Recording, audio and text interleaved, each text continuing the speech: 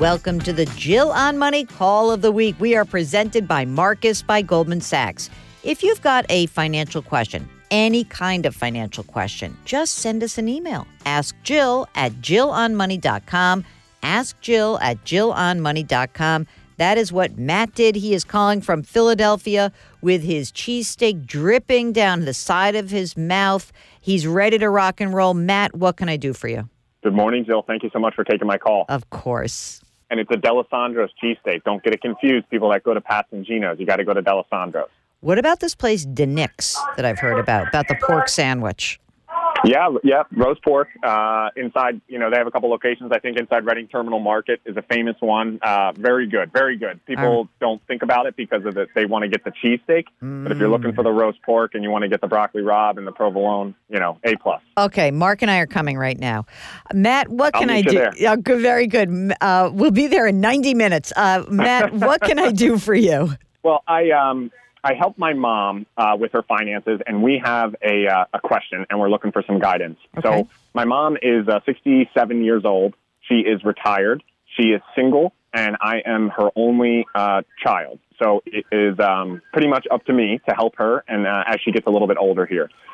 15 years ago, she took out a long-term care insurance policy with MetLife. She did something very smart, trying to protect herself, trying to protect me, et cetera. As you know, these policies basically are allowed to sort of increase their premiums. I shouldn't say as much as they want, but they can, increase them pretty aggressively on an annual basis. Most recently, we've seen a 33% increase in the premium.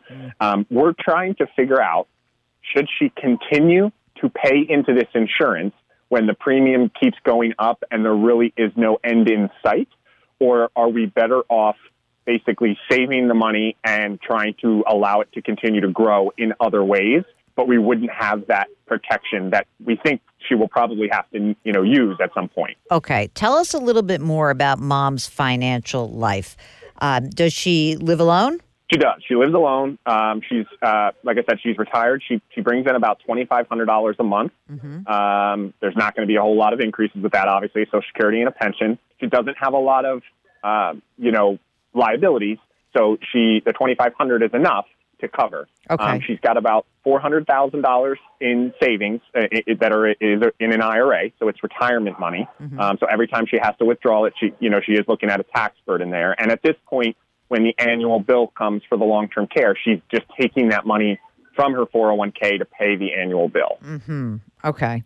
And how about money outside of retirement? Any money in the bank? Nothing other than a, really quick rainy day fund, right? So maybe about $10,000 or so in a rainy day fund, but nothing major. She's basically relying on her income, and then every year, if she needs additional money, we just pull it out of her IRA. But she's, her ultimate goal is to try to preserve that IRA money as much as she possibly can, so that if she does, something happens to her, she does get sick, she's trying to avoid laying a burden on me, which obviously I appreciate. So she took out this policy. She's got a nice policy. It's, $400 or so a day that would allow her up to $500,000 in a lifetime benefit. So we've paid about $40,000 or so into it, 45 give or take, in the last 15 years. But the increases are coming fast and furious, and we're really just trying to figure out what's our best method here. Okay. And does she rent or does she own her residence? So she owns her home. She actually pays a land rent. So she owns like a modular home, and she owns the structure. She doesn't have a mortgage there, but she does have a rent every month. So she pays about between $500 and $600 a month on the land rent. And what is the property that she owns worth? Probably about $100. Okay. So have you spoken to MetLife about some options? And this is what I'm thinking. $400 a day is like a souped up long-term care policy for real. Like that is she's staying in like the Four Seasons of assisted living if she does that. That's a really big benefit. So there's two thoughts here. One is, who cares? Are you in good financial shape yourself? Yes, I am. Okay. So like at the worst case, if she got rid of this thing, forgetting about the $40,000, which feels horrible that I didn't use it. But think of it as like, it was expensive car insurance. I didn't get hit. You don't think about that, right? You say, thank God I didn't need it. You could basically ditch this policy, which now is, what's the premium right now? So part of the reason why I sent you the email was because we got the notification again. So the current premium is $841 a quarter, and they want to raise that to $932 a quarter. And it is going to keep going up. So, I mean, this is not an insignificant amount of money, right? And so the choices are like, screw it. I'm going to let it go. We're not going to use it. And she'll save that money. She doesn't have to take any money out of her retirement savings until she's forced to do so at age 70 and a half.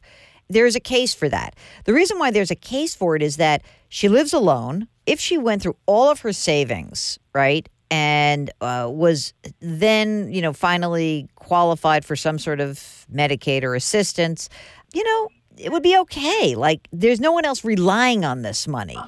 If she were with somebody, if you had, if there were a partner or a spouse who was actually also, counting on that $400,000, then you're in a different situation. But she's alone and has one kid who's financially secure. So you could be like, okay, we're done. Alternatively, you could just simply say, wait a minute, I don't have to get rid of the whole policy, but what would happen if you went to MetLife and said, hey, what would the cost be if we went to $200 a day? We want to drop that benefit down. What would the cost be? And I don't know if it would be a dollar for dollar reduction. In other words, I don't know if they'd say it's exactly half, but my guess is that if she might feel a little bit more comfortable instead of paying $3,700 a year, right? If it were like $1,800 or $2,000 a year, she might say, okay, I have a baseline of coverage. I could use that. And if I needed care, I could tap into that. She'd have some coverage, not full coverage. And then she wouldn't feel like she's plowing through all of her savings. So I would first go to MetLife and see if there's other alternatives. This is really about her. If she really says, I don't feel comfortable getting rid of it, then you can keep it. But if you're going to keep it, I would start to think about a reduced amount of daily benefit, because that's the only way you can really control the premium cost to you guys. And it is going to keep going up. There's no doubt, because they all misprice these policies. I don't think she's in financial peril. This is really about her being able to feel good that she has some coverage, not, the Cadillac of coverage. So at what point from a daily benefit amount, because I'm pretty unfamiliar with the cost of what it takes to put, a parent in a home or something along those lines. And I'm sure those costs are obviously also going to continue to rise.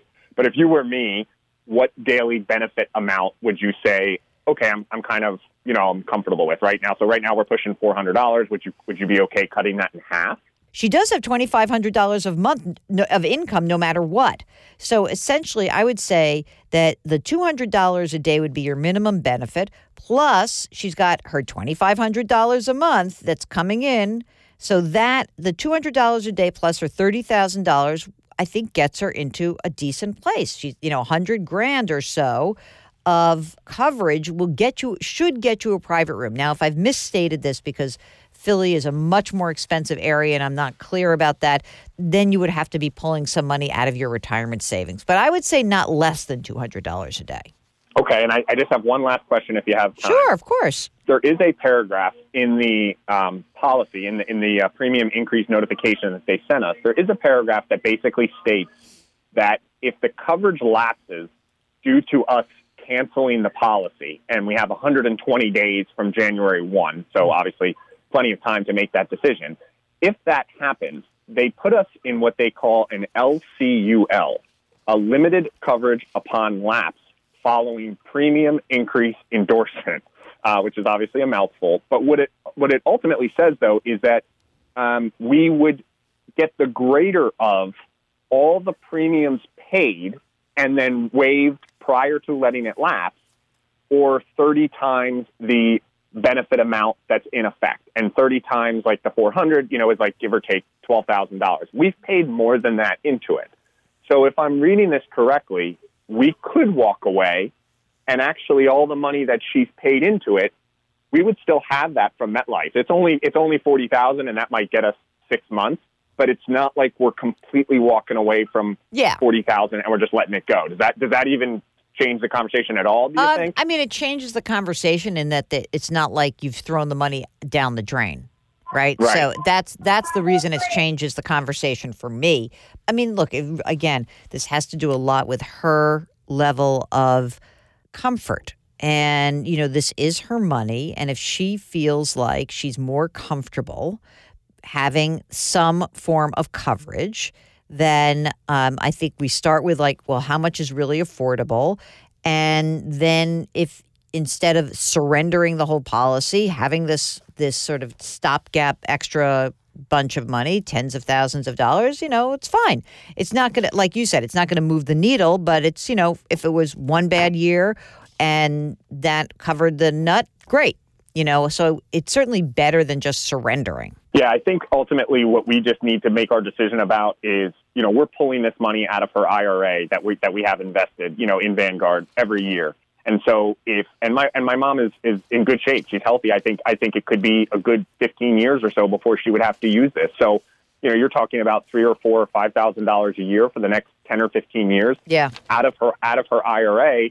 So not only are you pulling it out and paying the tax, but you're also giving up the possible gains in the investment, right? Exactly. So I think that's just where we're kind of I just wanted your perspective. So my inclination when I first heard your story was, oh, we're done with this policy. But I do want to make sure that we take care of your mother's needs. It's her money, and we need to kind of check in with her and make sure she's cool with that.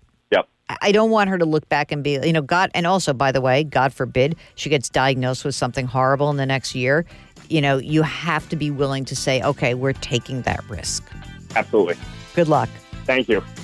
Okay, that's the call of the week. If you have a financial question, just give us a holler. Send an email to askjill@jillonmoney.com or go to the website, jillonmoney.com. You can click the Contact Us button right there. Oh, by the way, while you're there, sign up for our free newsletter. It's free. Why not? We drop new episodes of Jill on Money every Tuesday and Thursday, and you can download the show anywhere that you get your podcasts. Apple, Google Play, radio.com, Stitcher, wherever. Our music is composed by Joel Goodman. Mark Talercio is our executive producer. We're distributed by Cadence 13, and our show is presented by Marcus by Goldman Sachs. See you next week.